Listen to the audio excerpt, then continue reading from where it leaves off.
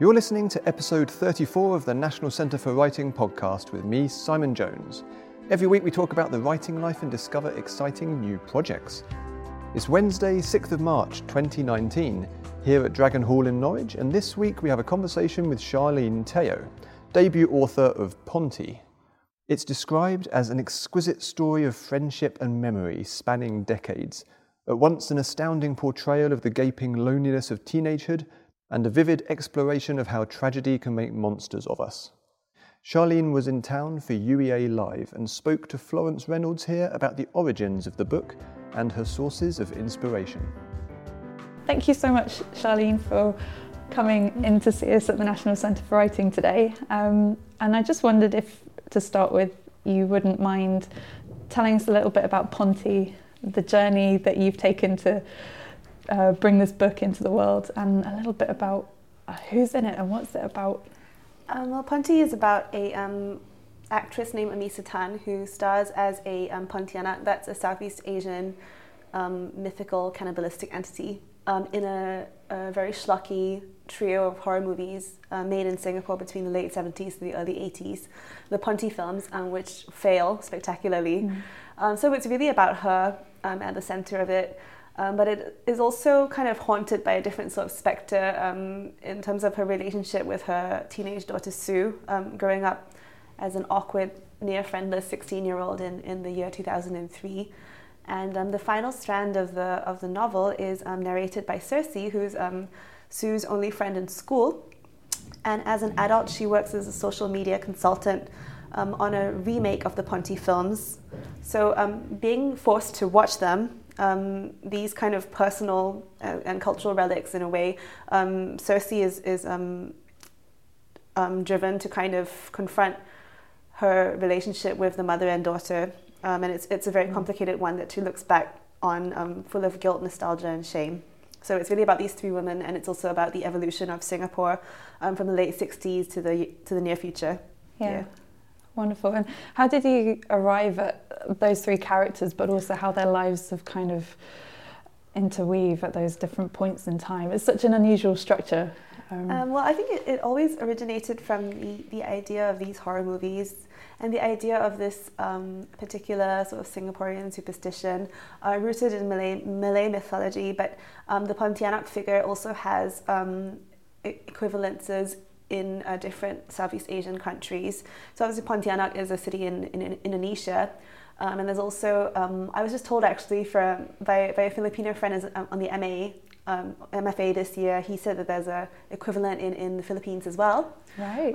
So I think it's the root of interest for me was how and why we transmit these oral traditions and these kinds of mythological figures of horror.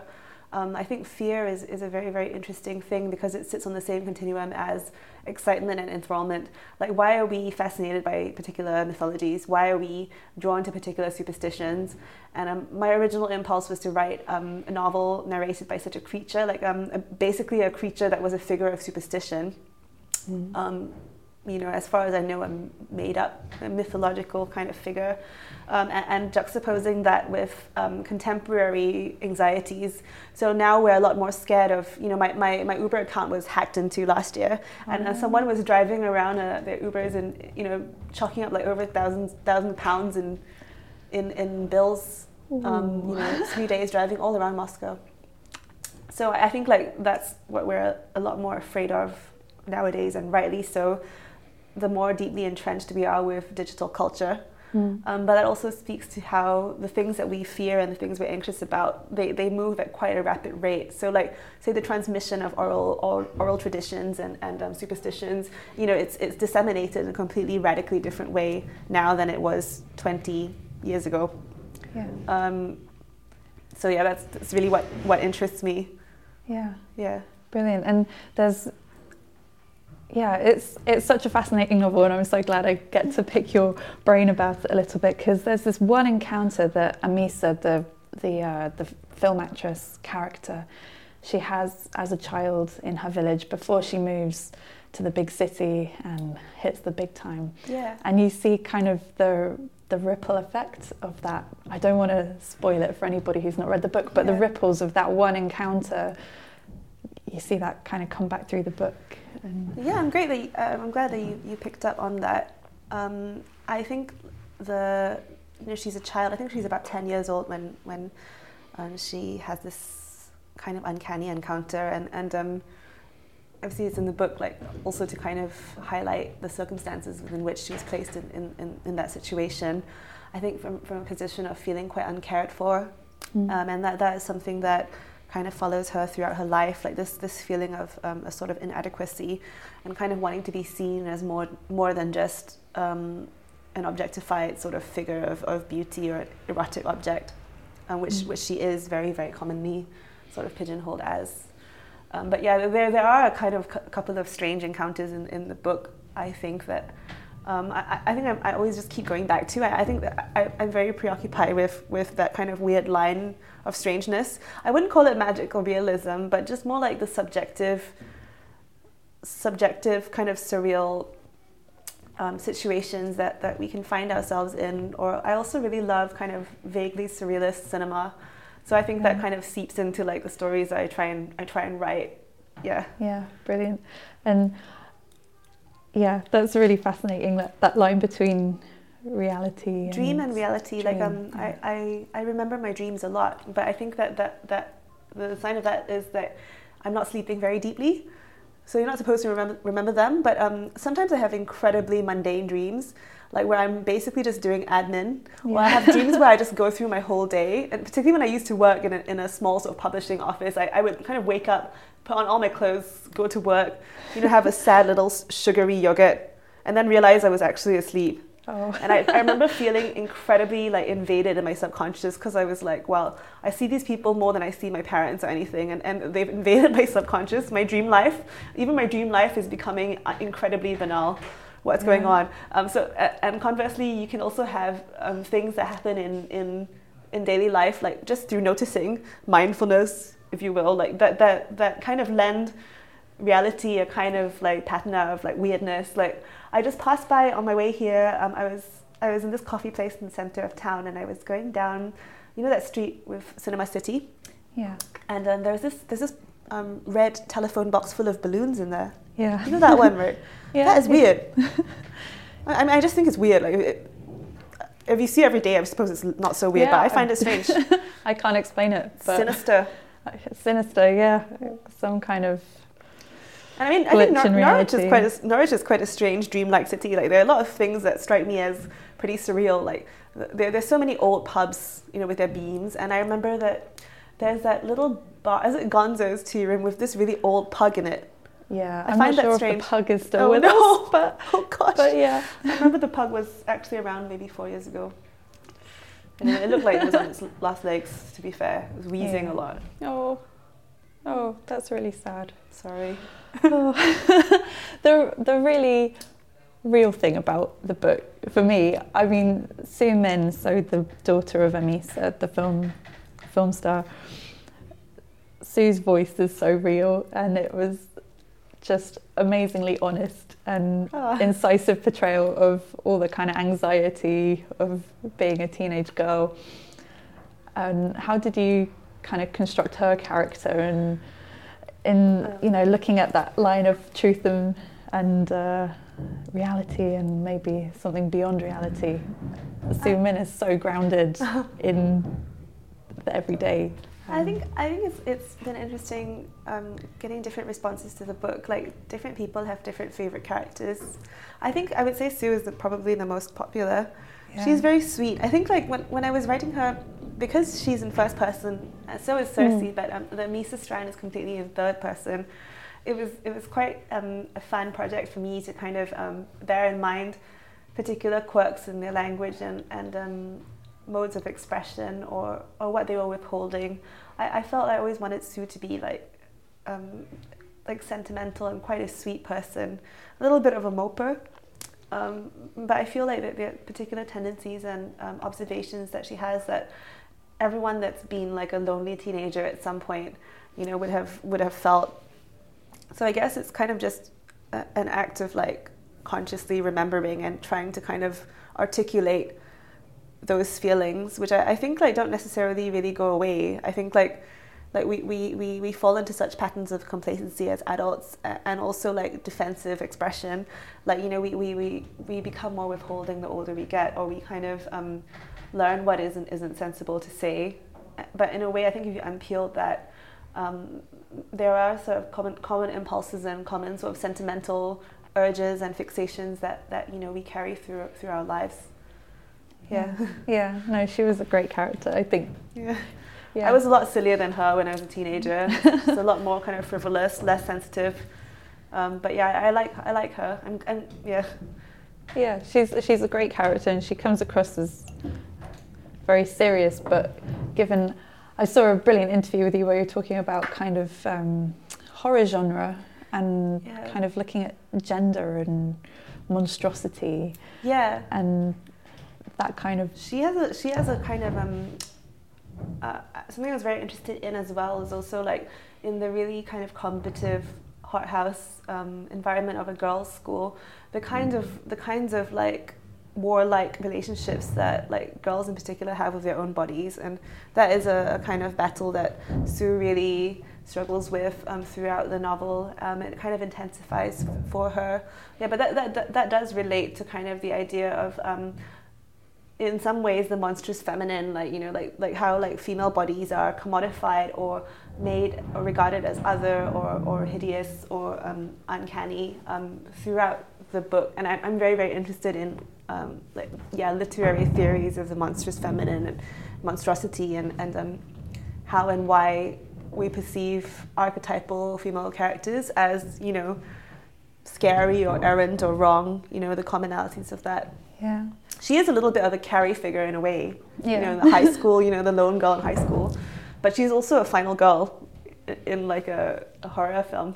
Yeah. I think. And it's so interesting how you're mixing those two tropes together. And I guess the three characters and the three different points in time, you're kind of excavating those tropes and stereotypes, maybe. Hopefully. different angles. Yeah, I found it fascinating. It's such a great book for like different perspectives on the way that women relate to each other. And thank you. All of that. The book's absolutely redolent of Singapore. Just, I mean, the food is described. Sue's kind of sticky on her way into school. All of it, and the Pontianak, as you saying, that whole mythology and the richness there. But I wondered kind of how your time in Norwich, very different city, right, studying here, writing here, how did that shape the book, if at all? Massively. I mean, I think like I'd written the early iteration that I was describing, where told from the point of view of the monster, and then I felt it just really wasn't my story to tell. It wasn't my angle. It is like born from Malayan myth, and I felt uncomfortable kind of in a way taking on that voice. You know, I felt it really wasn't my perspective as a Chinese Singaporean to kind of narrate from there. So I decided to kind of approach my sort of fascination in the sort of cultural and aesthetic the cultural and aesthetic questions raised by the mythology from the angle of filmmaking artifice. So basically I watched this really excellent film directed by Peter Strickland called Barbarian Sound Studio about a sound engineer played by Toby Jones. I love him. He reminds me of a pug as well. We were talking about pugs earlier. Excellent actor, but he basically does all these sound effects for like those giallo films in the 70s. So like really kind of sleazy, almost sexploitation, like kind of horror films, and it's kind of like really endearing genre. Like I think Luca, I can't pronounce his last name, the guy who did Call Me By Your Name, he's doing a remake of Suspiria that's coming out really, really soon. So, I mean, obviously there's something about that very David Lynchy aesthetic, which you know, is really gripping and really enduring in popular culture. But yeah, so basically I juxtaposed the idea of monsters and the monstrous with the kind of artificiality of filmmaking. Once I'd seen that film and I thought, okay, like, giallo horror, B-horror movies, filmmaking, cheaply made films production, actresses, acting, and then I thought of like this monster that I tried to write this kind of first person narrative from the point of view of. I realized that I couldn't approach it that way because there were no limits to power, A. B, there was also that kind of idea of representation and it being a bit problematic to me. C, like that wasn't necessarily what I was interested in exploring the narrative. I wasn't interested in exploring the limits of an actual creature's power, and not so much the idea of modernity versus superstition in such a kind of in such a direct way. It would have to kind of be filtered through a more personal story. So I kind of started writing from the point of view of the daughter, because I felt like the family sphere, the domestic, particularly in like a single parent family unit where the dynamics are a lot more fraught and there's a lot more pressure to get along, would be the perfect kind of setting to kind of frame this relationship, and to have someone observe the actress in what I call an intimate distance, like intimate proximity, where the monster, the Pontianak actress, had the capacity to be incredibly hurtful and incredibly withholding in a very, very private setting. So not really acting for any camera, but really acting out in particular ways that are born from like a kind of long-standing legacies of like pain and stuff like that. So I wrote that all in a little flat that was basically like a granny flat in the middle of Norwich, so it was near Magdalen Street. Yeah, brilliant. And that year, my first year of my PhD, I really wrote it like, because it was my supervisor was just like, Sharlene, you have to submit 5,000 words by whenever. So I was like, oh shit. So I was just like desperate, and I started writing from Sue's voice. But I just remember like the first evening that I sat down to write it in that beautiful flat. So it was like really cobblestoney around, and that was the year I really fell in love with Norwich, because I before then I'd been on campus like for the fellowship accommodation, and I just had a different relationship to Norwich, like because I was on campus, a bit brutalist, a bit intense, and they were surrounded by undergraduates running around, getting their butts out, just doing all kinds of wild, fresher things. It was a bit depressing, because even though I was only in my mid-20s, I felt quite depressed, quite old. So like living in the center of town was a different relationship to the city, and the flat was really dark, and it had a basement where monks used to brew beer, and I was so afraid of the basement that I actually got my landlord to put a lock over the door. Oh wow! Because I had a dream once that like a weird knight was like standing over my bed, kind of creepy, huh? Yeah. And it was very, very dark in that flat, so dark that like I had a peace lily and it just died, or maybe I was just terrible at keeping plants. But it was a really kind of subterranean, kind of cave-like atmosphere, and I absolutely loved it. And I remember like I wrote like the first chapter like in this kind of like, whoa, like I felt like this is like I kind of hit something that I was really excited about. And I remember I went to the bicycle shop and I met my friend Anna that night, and I remember telling her like, oh, for once like the writing's going well and it feels like being loved. Like I was kind of like, oh my gosh, I'm really in love with my Word document. I'm actually having a lot of fun. Like the rest of the time is just like a struggle. I think most writers know sometimes it's just excruciating, like beginning a project. So like I think when I hit on that, like, but yeah, definitely the whole environment of like being in Norwich, like off Magdalen Street, like I love that street with like all the kinds of like all the shops with like, I know there's a Polish snack shop near me, and like a shop that full of like that sold a lot of spices, and there was like a really old antiques shop full of really creepy dolls, like pretty much across the road from me. Yeah. I love all that. I mean, Norwich is such a strange city. I loved it living here. Yeah, plenty of monsters around for inspiration. I mean, like more like monk ghosts. I don't know. Like, yeah. I think as well what you were saying about being in love with the Word document, and there's definitely a joy in the writing. There's a point where you describe a moustache in the voices of one of the characters, but a moustache is a gothic caterpillar or something. And there were so many images peppered through the book that just were wonderful and had me falling off my chair in surprise and admiration. And yeah, it's how do you personally kind of get into that state of flow where the book's coming out really? I think there's a writer I really respect very much called Robert Olin Butler, who talks about one of my forms of procrastination is I love reading about craft. And I think like every writer would really benefit from reading. I know there's some people that just swear off it, like they don't like to read books about writing, but I really do. I find it very self-soothing. But Robin Arlen Butler talks about getting to as close as you can to the white hot center of he calls it the white hot center of yearning, like how every story that is a moving story is governed by this kind of affective yearning, like a kind of emotional, philosophical, existential question that is the imperative for characters to move from point A to point B, because without that change, you don't have a story. So I feel that for me, I really love the idea of a novel as a long form project, because it's just a way to kind of gather together preoccupations that you're having, things that are fascinating or troubling you. So I feel with any sort of ongoing project, I just try and think as much, not think actually, I mean just really figure out what is the thing that's bothering me.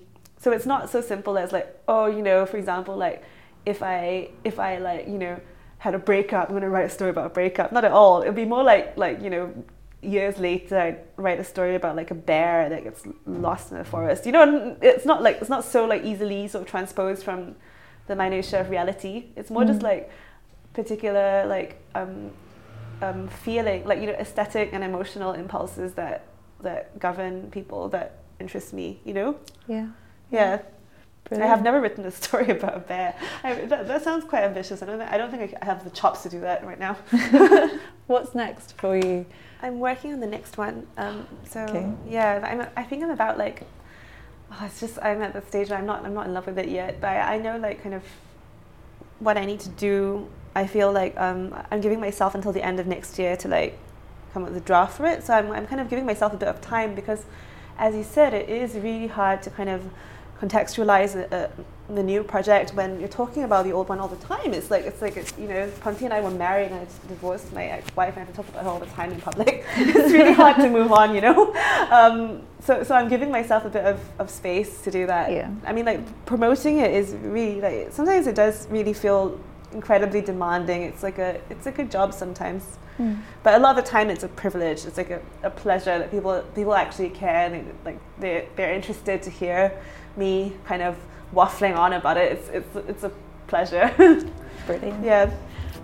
Thank you so much for coming in to talk to us today, Sharlene Teo. Thank you for having me. Thanks for listening, and big thanks to Sharlene. Please do subscribe, rate and review the podcast over on iTunes, Stitcher, Spotify, Google Podcasts, or wherever you happen to be listening. If you have writer friends, then do let them know about us. To make sure you're always the first to know about upcoming writing opportunities and events, you can find us on Twitter and Instagram at Writers Centre, like us on our Facebook page, and of course sign up to our newsletter at nationalcentreforwriting.org.uk. We have just put a whole load of new courses, events and online courses up on the website, so go check them out. Thanks again, keep writing, and I will catch you on the next episode.